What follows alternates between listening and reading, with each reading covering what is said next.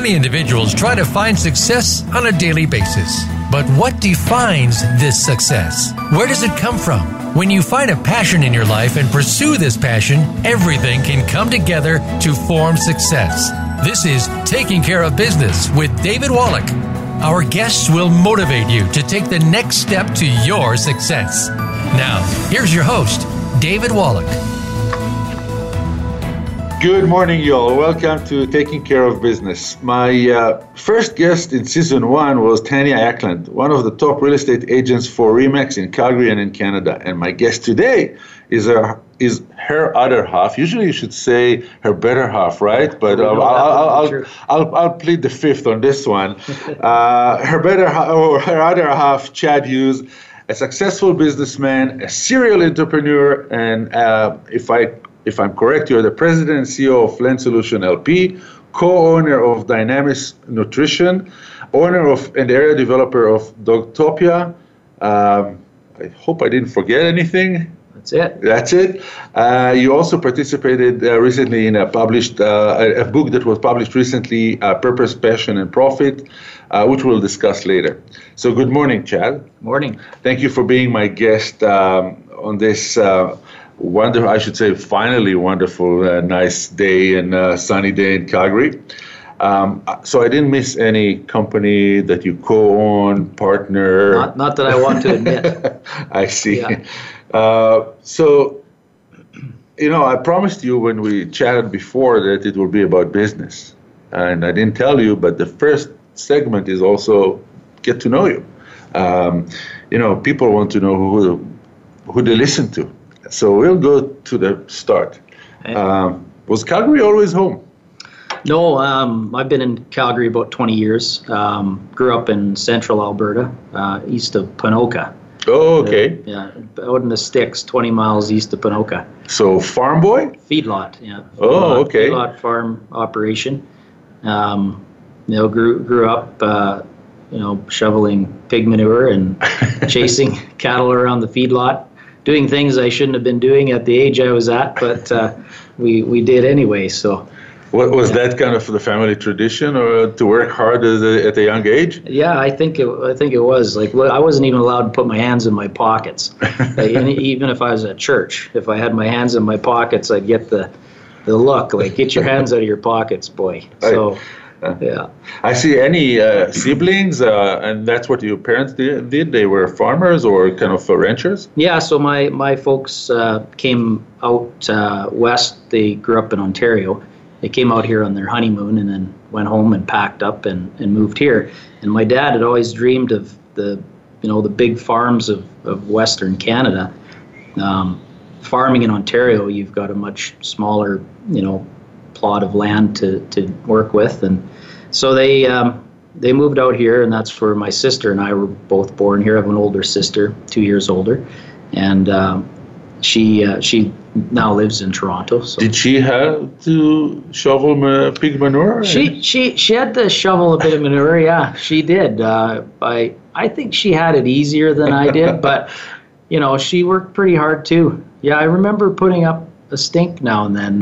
She shouldn't be doing the kind of labor that she was, but. I see. And what kind of kid were you growing up in a kind of on a ranch? Well, kind of kid. Sports, active, bookworm, or just work? No, I was into hockey and baseball. Baseball for the 2 months that weather allows in Alberta. Yeah, exactly. Yeah. I was always like the third pitcher. I was same with I played center in hockey. But I was kind of like the third guy. I wasn't quite good enough to be even the second, but I was in there. So, but yeah, I played hockey, ball, rode motorcycles, skidoos. Odd time we'd jump on the back of a pig or a steer and see how long we'd stay on it. Interesting, because I heard that you had a dream to become a cowboy and participate in the circuit. Well, I thought it would be a good way to get to meet chicks, so I did. I did try it. And I wasn't very good at it. I see, but did you try to get into the circuit? Well, I rode a little bit of bareback broncs at an amateur level, but it was very short-lived. Thankfully, I injured myself every single time I got on a horse because of the way I got off of it, but not gracefully. I see. So that was a short-lived thing. It was fun. I realized that I didn't think I really had a knack for it, so I gave it up. And when you go now to the Stampede and you see all those guys participate, is that kind of bothering you a little bit that you didn't give it a little bit more of a shot? Well, I actually, if I were to have a do-over, I would have started it earlier, I would have tried earlier in life, and I would have tried a little harder. Because when I watch the pros, I think, man, it's really fun to watch them. It's fun to watch a good ride when you know how hard it is to actually do that. So, but then that being said, if I'd have gone down that road a lot further, who knows where I would have ended up. It's maybe a good thing that got derailed as early as it did. I see. So you live in a ranch, you said 20 clicks east of Panuca? Yeah. And you finish high school and then what? So actually, when I was 15, we moved. So we ended up running into some financial difficulty, and my dad sold the land and had an equipment sale, and took a job with the Sampson Band managing a feedlot for them, which was near Devon, Alberta. So between junior high and high school, we moved to Devon, and I went from this environment. I went to a school that was 100 kids from kindergarten to grade 9, and then into high school. It was a very preppy environment. Now, don't make fun of me because I'm looking very preppy today. But back then, that I would have been like, gosh, what's the matter with you people? So that was a really challenging time for all us as a family, and it was pretty unnerving going into that environment. You mentioned 100 kids from kindergarten to grade 12 in the school that you started, but Devon was not exactly a big city, or was it Devon? Devon, yeah. So, kindergarten to grade 9, 100 kids. So I would have had like 10 in my class, right? And then you get to the big city of Devon, which is 5,000 people. Right, which wasn't a lot. It's not a big city. No, I know. See what I mean? Like it's all relative, though. So, but there must have been a couple, 300 kids in that school or something. So it was wow. Yeah, and they were all, town kids, acreage kids. I see. And you finish high school, and what's your career? How did your career kind of evolve? Yeah, so finished high school, wandered around for a while. Like I worked in the feedlot. I took up tin bashing for a little while, but it was kind of like the bronc riding. Like I wasn't very good at it. I cut my hands a lot. But and actually, you know what? We went to this. We went to this one home to put in a new furnace, and it was this mansion like outside of Edmonton. And I was 18, and I was sitting in the van, and I knew what my like the journeyman I worked with, I knew what he made because he'd always leave his pay stub out, and he made $18.60 an hour, and he had like 3 kids. And I remember actually sitting in the van. I saw in his lunch pail his pay stub with what he made, and I looked at the house we were working on. I'm like, God, this isn't gonna get me far. So I soon left that, but I didn't leave it for a better option. I went back to the feedlot, and I was working for my dad for $10 an hour. So they really were pushing me to go to college, and so your folks were? Yeah, and I actually didn't. I came up short. I didn't actually get my diploma. I was a credit short of my high school diploma, so I had to go to night school. So I went to night school and took an accounting course, and the guy felt sorry for me and basically passed me, even though I barely showed up. And so then I went off to Olds College. I see. And I enrolled in the land agent program at Olds. Was it a natural kind of going into land for you, being a farm ranch boy? Well, it turned out to be, yeah. Now, originally I wanted to go into environmental, but I couldn't because of my grades. Right. So they suggested, well, if you take the land, you stay in land, in general, you can transfer over after a year. But then, I got a year into it and I realized that this is actually a really good fit for me based on my background. So I actually kind of stumbled into the program. Mm-hmm. It wasn't my first choice. And once I was in it, my thinking at the time was, wow, this is good enough. I just want to get through it, and get out of here. So that's. So you get your land designation diploma with Olds College, and what's your first job coming out of college? Yeah. Now you have to face the real world. You don't go back to the feedlot, or you go back to the feedlot, being comfortable. Well, I did a little bit of both, actually. So, when I was going through the program, part of what I liked about the type of work is that I thought I could do land work and farm on the side. And that's what I thought I wanted to do. Well, that's what I wanted to do at that time. And so when I got out of college, I took a job with a consulting company, much like what we run today. And they were great guys. But they had hardly any work. So they did their best to get me stuff to do, and it was in Edmonton. So yeah, I would work in the feedlot, and then when there was work to do with my job, I'd go and do that. And so I kind of dabbled in both until I finally, about 2 years in, I found a position where there was actually enough activity that I could focus on it a little bit more full time.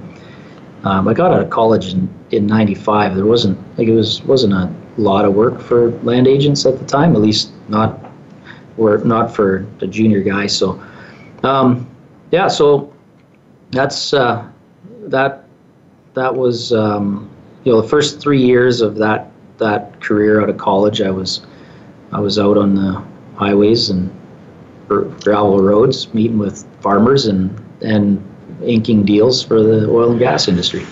I want to go for a second to your family now. Yeah. Your new family, let's call it. Yeah. So you are 20 clicks east of Ponoka. Yeah. And your future wife is on a farm east of Wetaskiwin. Yeah.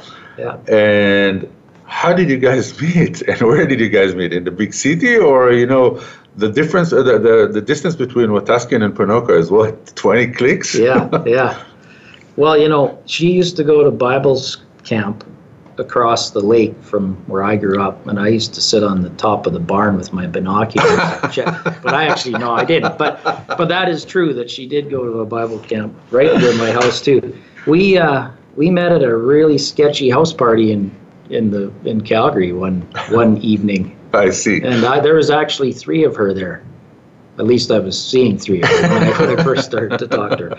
Yeah, so we met very randomly. And then as we got talking, realized what a small world it was.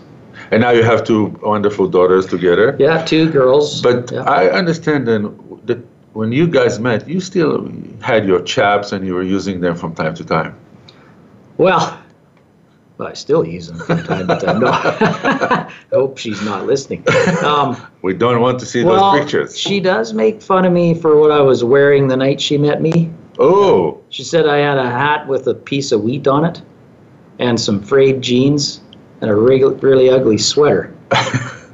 What is it, Christmas ugly sweater evening? I liked the sweater, actually. I just finally got rid of it a year ago. She thought I was a good project. But I still have some of my gear hanging around. And you use it from time to time? Well, I can't tell you. I see. Can you explain a little bit about your companies before we go to the first commercial break and before we start going into business? So what does Land Solution do? Yeah, so we help any kind of industry that needs access to land. So oil and gas is a big industry segment that we work with. Midstream, telecommunications, infrastructure, LRT, roads, power, any industry that needs to access land to develop what it is they need to develop. We represent them. Mm-hmm. So that means we're out meeting with landowners, we're engaging with the public, we're helping them with how they communicate with the public and preparing all of the legal documentation they need to do that. So we basically get them access to land. And then on the environmental side, we help them with their upfront planning studies. And then we'll help them put the sites to bed at the end with, if something needs to be reclaimed, we help with that. The environmental side's taken us a little bit into the real estate world, and that's turning out to be a bit of a niche for us, which is good because we're quite focused on diversifying outside of oil and gas these days for obvious reasons. But so that's the land business. We're across Canada, coast to coast, and then we're down into the United States as well, just recently this year. And what's Dogtopia? Dogtopia is it's a dog daycare boarding franchise concept. Very dear friend and mentor of mine, Peter Thomas. He owns it. Like he came in and saw the opportunity with the concept, and he introduced me to it, and so I of course said yes before I even read one detail. Afterwards, I started to read through the details. I'm like, gee, I must be half crazy that I did this. But so we've got 3 locations running in Calgary, and hope to open a few more. I see. And the last one is Dynamis Nutrition. Yeah, so I just recently got involved with this. I had started a distribution business a while back, and we weren't that successful with that. But through that, we met we came across Dynamis, and we were carrying the product, and it was through that relationship we realized that they've got a really great product, but didn't have the support from a business standpoint or financially to really get it going. And so my partner Vic Bakshi, he helped me in the distribution business. We came in together, and we provided some financial support, and I'm helping them with I don't get too involved with that, but I help them with their strategy and with cadence and getting things done. And so we'll see how it goes. It's a great product. I don't know anything about nutritional products or marketing even for that matter, but I think marketing is probably a big piece to getting that thing off the ground. Well, Chad, we have to take our first commercial break. If you'd like to learn more about Chad's company, open a new tab and go to landsolutions.ca, where you can read about their commitment to both industry and local communities. We will meet you here on the other side of the commercials.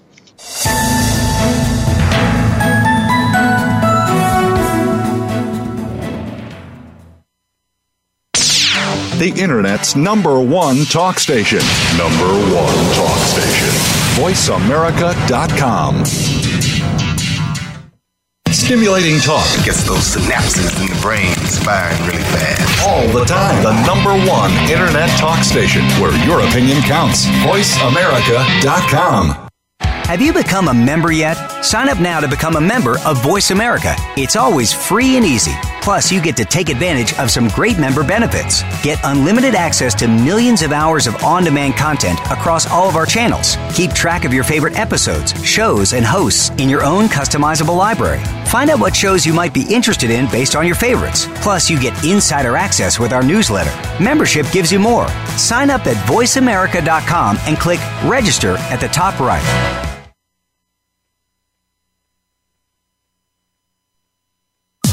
Streaming live. The leader in Internet talk radio. VoiceAmerica.com.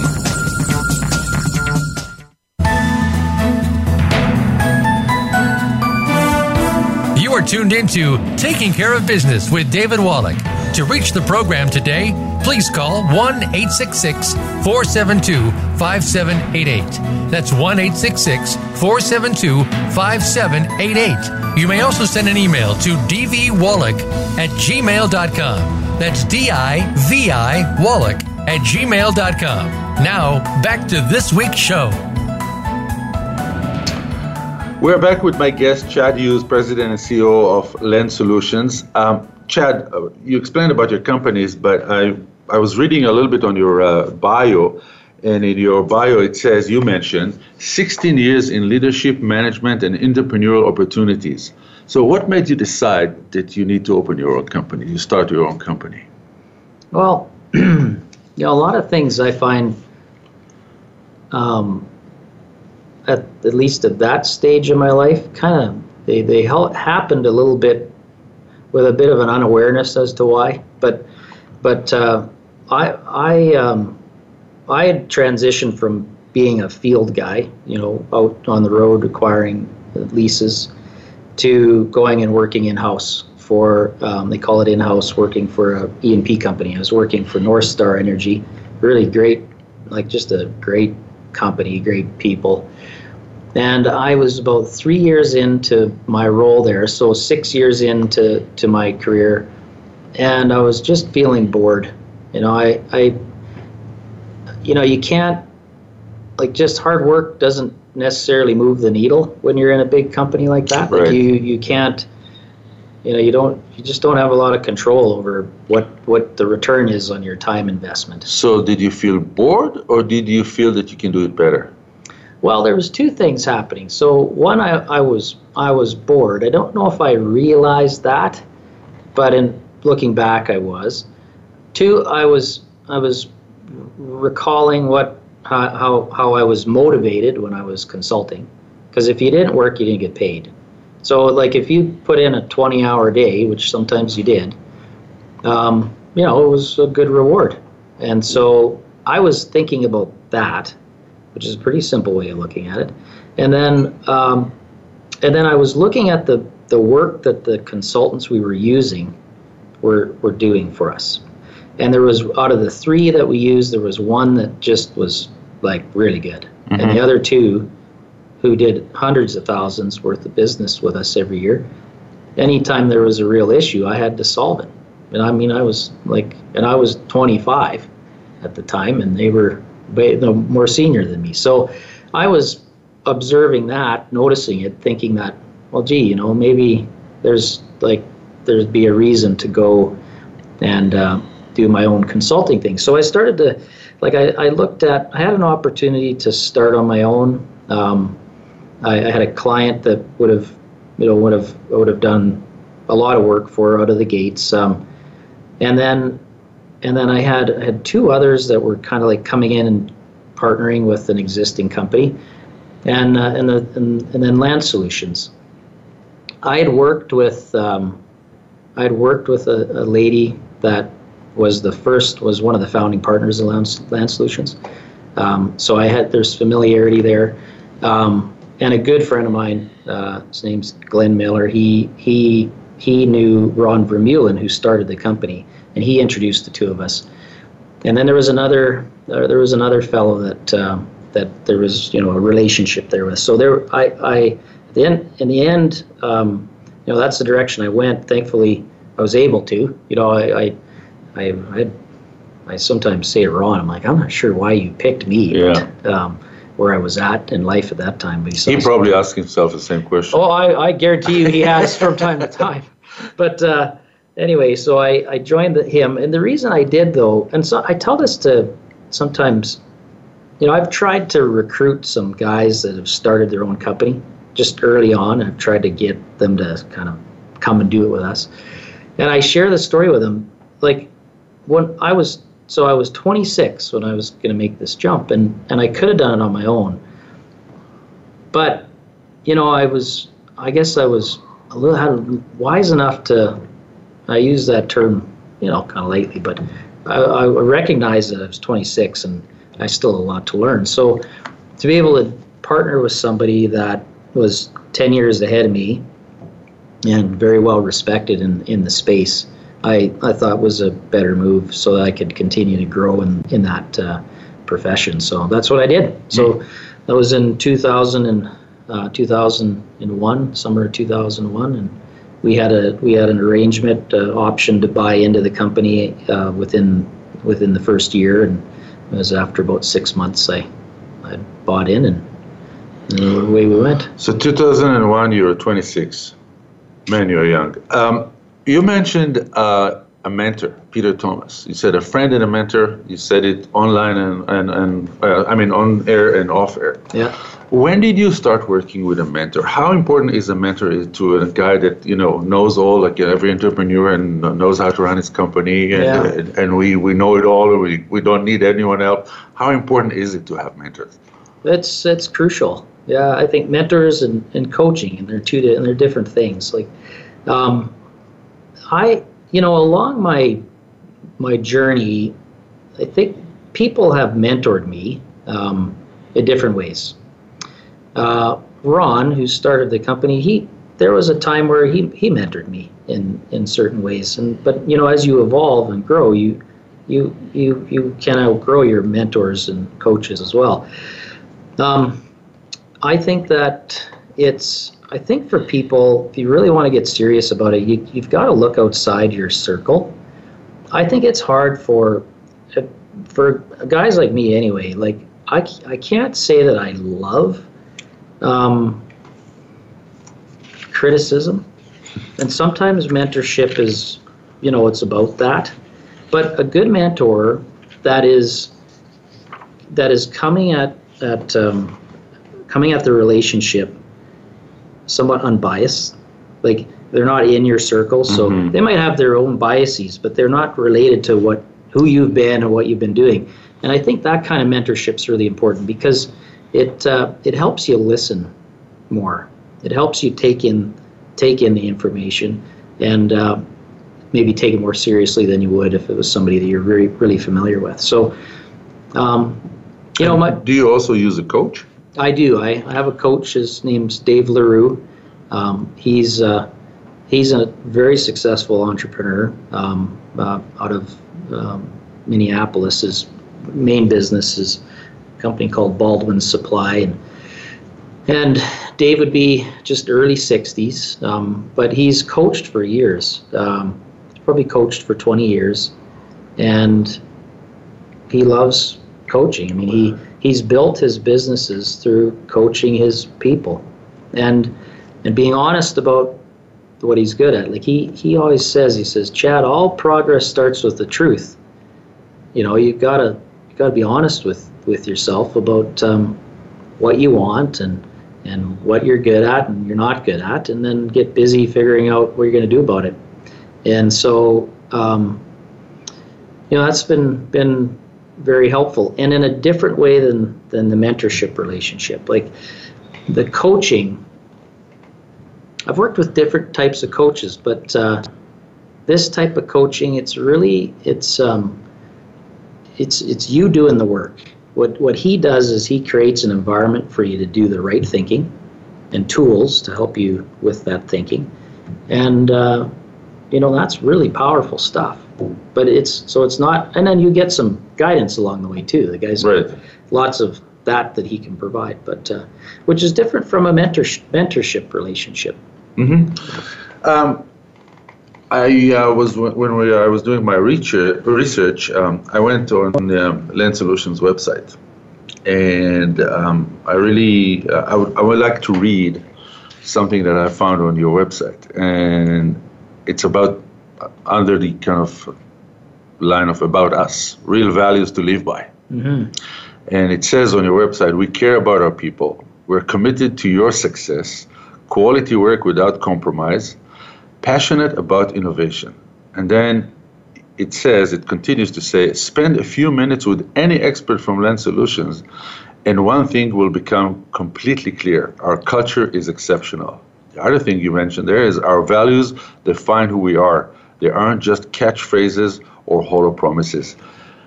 One of the questions I ask almost every guest of mine is, how do you take values from the wall, on a plaque, nice plaque on the wall, to the floor, to the office floor? How do you make them live? Yeah. How do you guys do it at Land Solutions? Well, I mean, they were live before they hit the wall, so that helped. Like we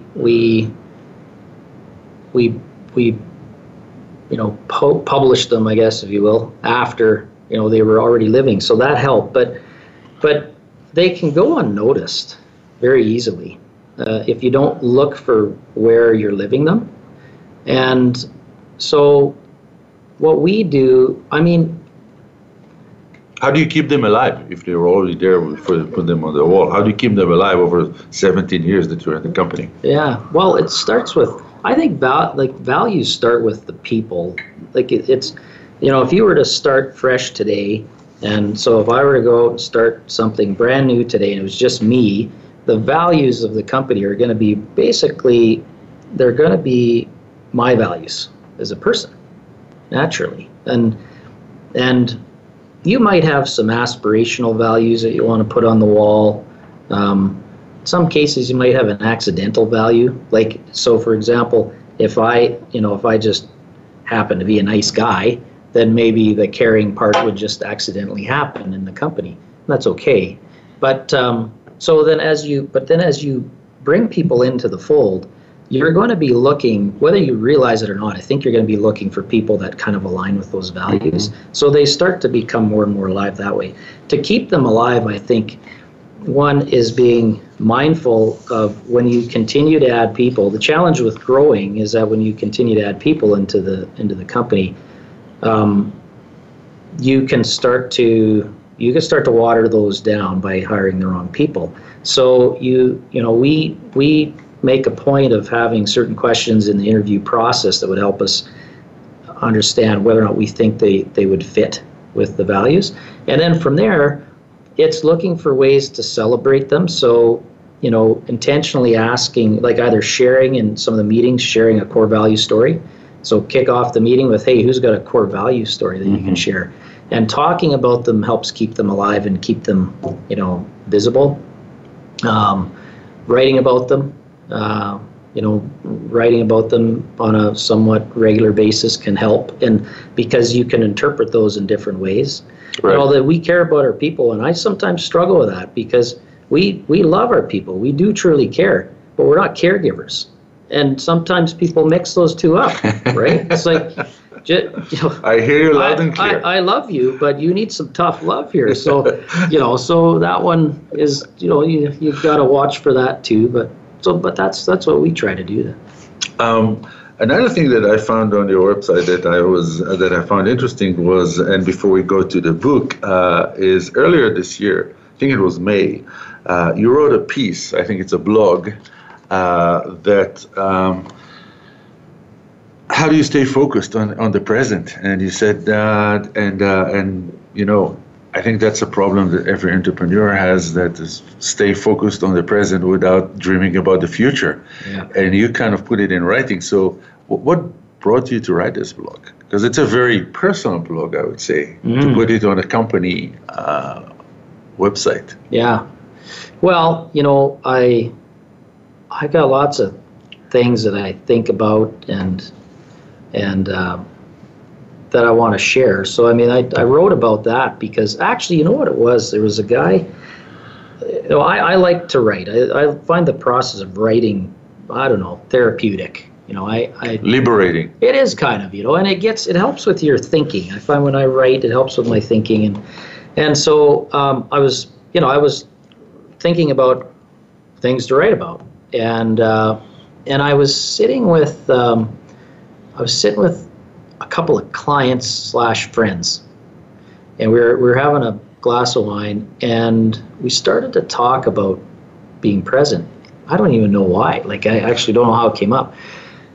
And I said, yeah, I think I struggle with being present. And the one guy sitting there, his name's Bob Clark. He's a good guy. Hopefully he doesn't mind that I mention him. He goes, yeah, Chatty, I noticed that about you. I'm like, well, what do you mean?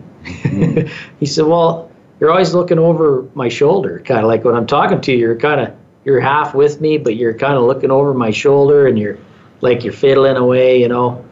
And that really impacted me, because I really respect this guy a lot, and I thought, gee, you know, that's interesting. So I said to him right there, I said, I'm going to write about this. Like I'm going to share some thinking on this. So that's why I wrote about it. But you know, there's we're all sort of wired a certain way, and entrepreneurs tend to be. Like, I don't know if you're familiar with Colby, but I'm a 9 quick start. I'm like a 3, 4, 9, 2. Like, it's amazing I could even tie my shoes, but I could think about how to tie them. I just don't know how to tie them.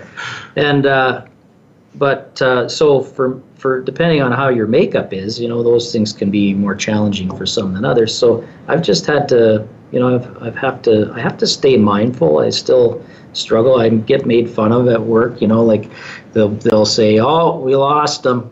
"Oh, I know when I lost him. I can see he's already thinking about something else. Keep it short. Don't send me long emails. Keep it short." So. Well, you can find a lot of people in this office that will tell you that it's the same. If you listen to my voicemail, it's leave me a short message. Is this an entrepreneurial disease? I think it from other entrepreneurs you met. Absolutely, yeah. You know, it's funny in the coaching, because it's 95% entrepreneurs, and there's a lot of quick starts in the room. So yeah, it's if anything, being in a room full of guys like that makes you feel normal. You know, my support group. We reached our second commercial break. When you go to lendsolutions.ca, check the many service lines they offer, as well as the various locations and industry they offer those services to. We'll be back with Chad following the commercials.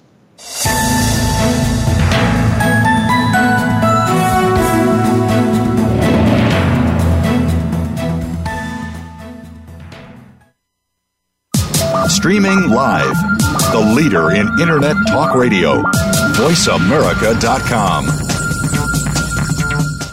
The Voice America Live Events channel is here now to showcase your corporate, individual, or organization's live event. Visit voiceamerica.com/live events to see all of our past live events and find out more. Whether it's a multi-day conference, special speaker, or single-day event, we've got everything to make your event a success. We can do a few hours or a few days. For more information about taking your event to the next level, call Jeff Spinard at 480-294-6417 or email info@voiceamerica.com. Again, that's Jeff Spinard at 480-294-6417 or send us an email to info@voiceamerica.com. Voice America is where you are and where you want to be. Join us around the globe as we broadcast live from some of the most interesting events available. Don't forget to view all our live events, including on-demand access to past events that you may have missed by visiting voiceamerica.com/live events.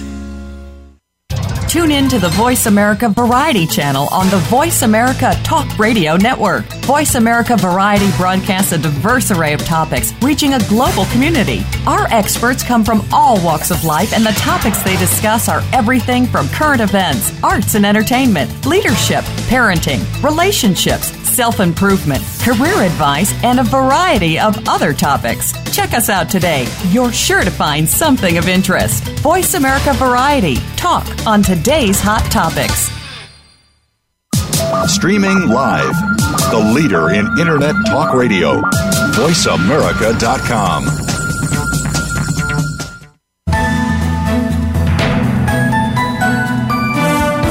You are tuned into Taking Care of Business with David Wallach.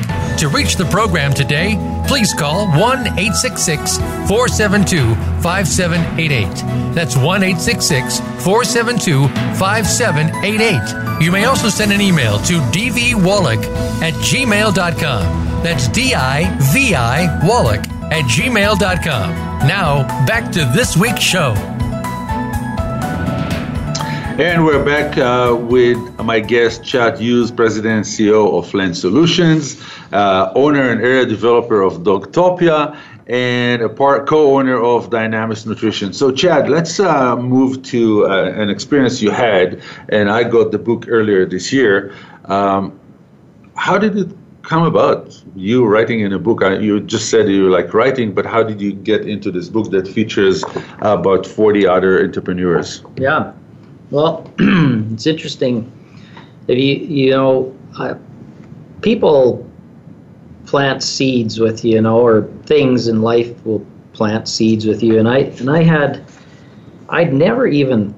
never had crossed my mind that I would ever write a book or that's technically not writing a book. I contributed to it, but I would like to publish something on my own someday. But that was never on my radar at all. And then it was two people, actually. My mentor, Peter, made a mention one time. And I think he said, everyone should write a book.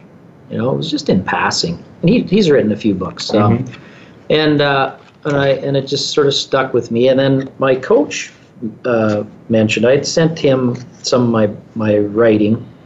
Just, he does some great writing. And so I was sharing some of mine, and he said, oh, this is great. Someday you can add this in as chapters of your book. And so, those were just little things that stuck with me. So then I started to think, well, it would be kind of neat to maybe author a book someday, but I didn't take it much further. I was listening to a podcast, and Kyle Wilson, who coordinated this effort, he was the guest on the podcast. And Kyle was Jim Rohn's business partner for 20-some years, and Jim Rohn International, Jim Rohn's passed away now. But and I like Jim Rohn's, thinking. Mm-hmm. I like his material, and so I was interested in Kyle. And so I listened to this podcast. Kyle talks about a blog that he has. I signed up for the blog, and it was 52 lessons I learned from Jim Rohn, and every week you'd get a different lesson. And then I would receive emails from him. Now I know he's a marketing genius, so what he would call it is that he got me on his wheel. And so I was receiving other information from Kyle, and I received something. He was putting on an event. It was very random, actually. It was an event in Phoenix, and it was memory training and marketing. Like, that's an odd combo. Right. But I decided to go. The reason I decided to go is kind of interesting too. Like, we were in Maui over Christmas, and I do a quarterly plan, and I put a lot of thinking into this, and on that plan I have my top 10, next 20 relationships, and my top 10 relationships are always made up of the people that I work with, like my team. Yeah. And I wanted to, when I was doing the thinking about, okay, why are those relationships important for this quarter? And it was, I wanted to create some experiences for them. So I had done that, and then and then I get this email from Kyle, and I thought, well, I know this guy, based on his background, he's a pretty well-respected guy. Well, the other thing that I had written down was I wanted to get more exposure for my writing. So that was like a personal goal. So I wanted to figure out, how do I get a bit more exposure to the blog stuff I was doing? So anyway, I got the email, and then I recalled those two things that were on my quarterly plan, and I thought, well, this might actually marry up. So I reached out to the team, a few of them. I said, do you guys want to go to this? And they're like, yeah, why not? So we went, and I memorized 25 people's names in 20 minutes, and that was cool. But more importantly, I met Kyle. And at the end of the meeting, Kyle mentioned he was doing a book. And, he gave some information out on what you'd have to go through the process for contributing to the book. So I took it away and then followed up with him. And that's basically how I got in the book. So I like the title, Leaning Too Far Out of the Window. Yeah. Did you give it a title, or he gave it a title? Well, I did. We had to... Isn't that the true story of entrepreneurship? We had a dog on the farm. His name was Peanut, and he was a cross between a Chihuahua and something else. So he was a overgrown Chihuahua. Yeah. And he used to lean out the window, and he'd really lean out the window. He'd get his feet out on the mirror, and he'd be 3/4 of the way out the window. And one day my dad thought it'd be funny if he took a hard left, and the dog went flying out the window. and the dog was very upset, but he lived. I'll never forget that. But I had a friend say to me one time, and it was regarding Dogtopia, you know, when I was on this like crazy, I'm just going to conquer the world spree. And I was going to buy an area for Dogtopia in Phoenix. And he said, you know, Chad, he said, I kind of feel like you're leaning a little too far out the window on this thing. And, you know, and then it was just in passing kind of thing. And so that's actually where the idea came from. I remembered that, and he was right. I was, and I didn't do the Phoenix deal, thankfully. But so that's where the title came from. So 2014, the oil and gas industry is falling apart. Your Land Solution is basically doing most of its work. It was oil and gas. Did you feel at that time that you kind of leaned out of the window with the Land Solution, or with one kind of industry, servicing only one kind, or majority of your work is one industry? What happened for you in 2014 that you learned that you put in the book? Well, a bunch of things. So focus was one. Now, Land Solutions wasn't nearly as diverse enough. I mean, that became very clear very quickly, and we thought we were diverse. So that's a lesson taken out of the Land Solutions book, I guess. And just, you know, when times are good, you've got to make sure you're not taking your foot off the gas in terms of, you know, building your core business. I would say one of the lessons was that the ability to be focused. Like when things go really well in one place for me, I tend to start to get a bit bored and antsy. I start to look around. It's like, well, let's do Dogtopia. Why not? So, you know, one of the lessons is just understanding your own limitations out of that. When the poop hit the fan. I'm not sure if I can swear on your show. So, sure. Okay. Well, when the shit hit the fan. Exactly. Yeah. I realized that, like, the shit hit the fan in everything I was doing. And there's only a certain amount of energy you have. So when times are good, yeah, it might seem possible to do some other things, but when you really need to be there, now all of a sudden you're buried. So that was a tough time. So that'd be one of the lessons from the downturn. And I think too, just like really I'm an optimist. Like you remember the Monty Python movie? The guy's got no limbs and he's still like, it's just a flesh wound. Like that's kind of me. And so, you know, acknowledging and being mindful of the fact that, like, if you're going to give me a hard dose of reality, there's a 90% chance that I'm not going to like it, and I might not even listen to it because it doesn't align with the way I see things. And that's not always a good thing. Right. So that would be the other lesson taken out of there's many that came out of that point in my life, but those are a couple. So, writing and participating in the book, what did you learn about yourself during this process?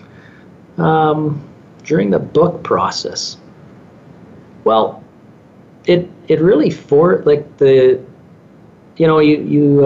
there wasn't a lot of, like, writing the book. I thought there'd be a lot more editor support. Right. Like, you really had to do the work, you know. And I thought it would be kind of like, well, this will be easy. Here's the draft work. Yeah. And so, but I learned that.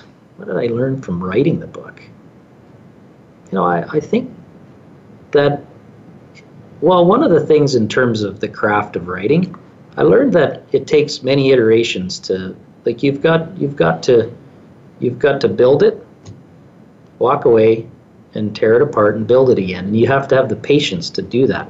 And I think that, you know, you can look at your business that way too. It's a similar process. Like, build it, you know, take a little breather, and then don't be afraid to dissect it a bit and rebuild it to get it better. So the process of writing and doing the book was like that. The other thing was, you know, I really wanted to pull out the point. Like, I didn't want to just put something in a book for my ego's sake, which I do have an ego, and as we all do, whether we admit it or not. But I wanted there to be more to it. So really pulling out the lessons, like really thinking about, okay, well, what's real tangible that I can actually say that I learned out of this, and getting them down, like getting them clear and down on paper, actually serves as a very good tool for me. Like I'll open it up to that section often, and I'll just kind of review those and go, shit, like I'm forgetting about this one lesson already, Mm-hmm. And so the process of doing that has been helpful, I would say. Is this the kind of opening of your career as a mentor? Well, I've had the odd person ask me to coach them, and it's funny because I'm like, I don't know how to coach you. But then again, these people that plant seeds, my coach has mentioned a couple times, well, you should be coaching people. Come coach with me, or, just in passing. And so they kind of stick with you. So I would, like, I really enjoy, part of the enjoyment of writing is when somebody reaches out to you and says, man, that one thing that you mentioned in that blog or whatever, it really resonated with me. And that is like, that's just like, wow, cool. Like that's pretty powerful, right? So it opens your eyes up to maybe a bit more a way you can have a meaningful impact on people. So yeah, I think perhaps there might be some coaching that I do in the future for other guys that just are interested. We're getting kind of very near to the end of our show, and I have a few questions kind of to complete. What drives you? Well, I think the best word for that is curiosity. I'm just very curious. I love learning. Like when I some mornings I'll sit and I'll just to get my mindset right, I'll just sit and I'll talk about the things I love. And it's like learning. It's number one. I love learning. I love reading. I love writing and all those things. So then I think that's a curiosity thing. I don't want to leave anything out for the time I have here. I want to grow absolutely as much as I can. And so that's a big driver for me. Let's walk into the future. It's 2028 right now. And when you look back at the time, what would you like to accomplish between now and 2028? 2028. Well, I would like to be, I'd say one thing for sure. I'd like to be out of, like, not the guy in my business. I'm not in the Dogtopia or Dynamis. I play in my genius over there, and it's good. But in Land Solutions, I'm in it day to day. I'm our CEO. I'm the visionary and the integrator, and I'm not a good integrator. So I think in the future, I'd like to be able to let someone else play in their genius there, and really be the guy that's executing in that business. So I'd like to be, long term, I'd like to be focused on, as I'd say, being in my genius. So that would be, teaching, writing, coaching, building businesses. I love the connecting of the dots that goes into building a business, and just doing the things that I love to do the most. So that would be the plan. Financial freedom, abundance of time and experience, and all those things. So we'll have another book by Chad Hughes before 2028. I would expect something. Yeah. Okay, we have it now. I'm on. Now I have to do it. Yeah. Yeah. What is the one thing in life you're proud of? One. Shoot. Don't think. The one thing. Well, just where I am. Yeah. There's, you can talk about lots of things you're proud of, but when I look back on the journey, like I really, I wasn't always a really motivated, clear thinking guy. So the fact that I've somehow, and I by the grace of God for sure, but that I'm where I am today with the people around me that are around me is just, to me, it's nothing short of a miracle. So I'm proud of that. Perfect. Yeah. Well, Chad, like every good thing, we got to the end of today's show. So we reached the end of today's episode of Taking Care of Business. Thank you, Chad, for being my guest and sharing your experiences, both as a cowboy and as a president and CEO of Land Solutions and the other organizations that you are involved with. We wish you and all your organizations continued success. Thank you for your emails. I got some great recommendations for new guests. Please keep on emailing me your feedback at dvwallach@gmail.com. Don't forget to follow us on Twitter, Instagram, and like us on Facebook and LinkedIn. Thank you, Aaron, our dedicated engineer, and Sasha, my assistant executive producer. We'll meet you here at voiceamerica.com/variety with a new guest next Tuesday, October 2nd, 10 a.m. Eastern, 7 a.m. Pacific. Your host, David Wallach.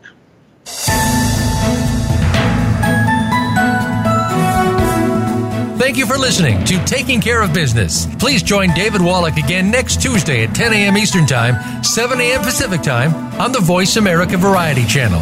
Until we talk again, make your week as great as you want it.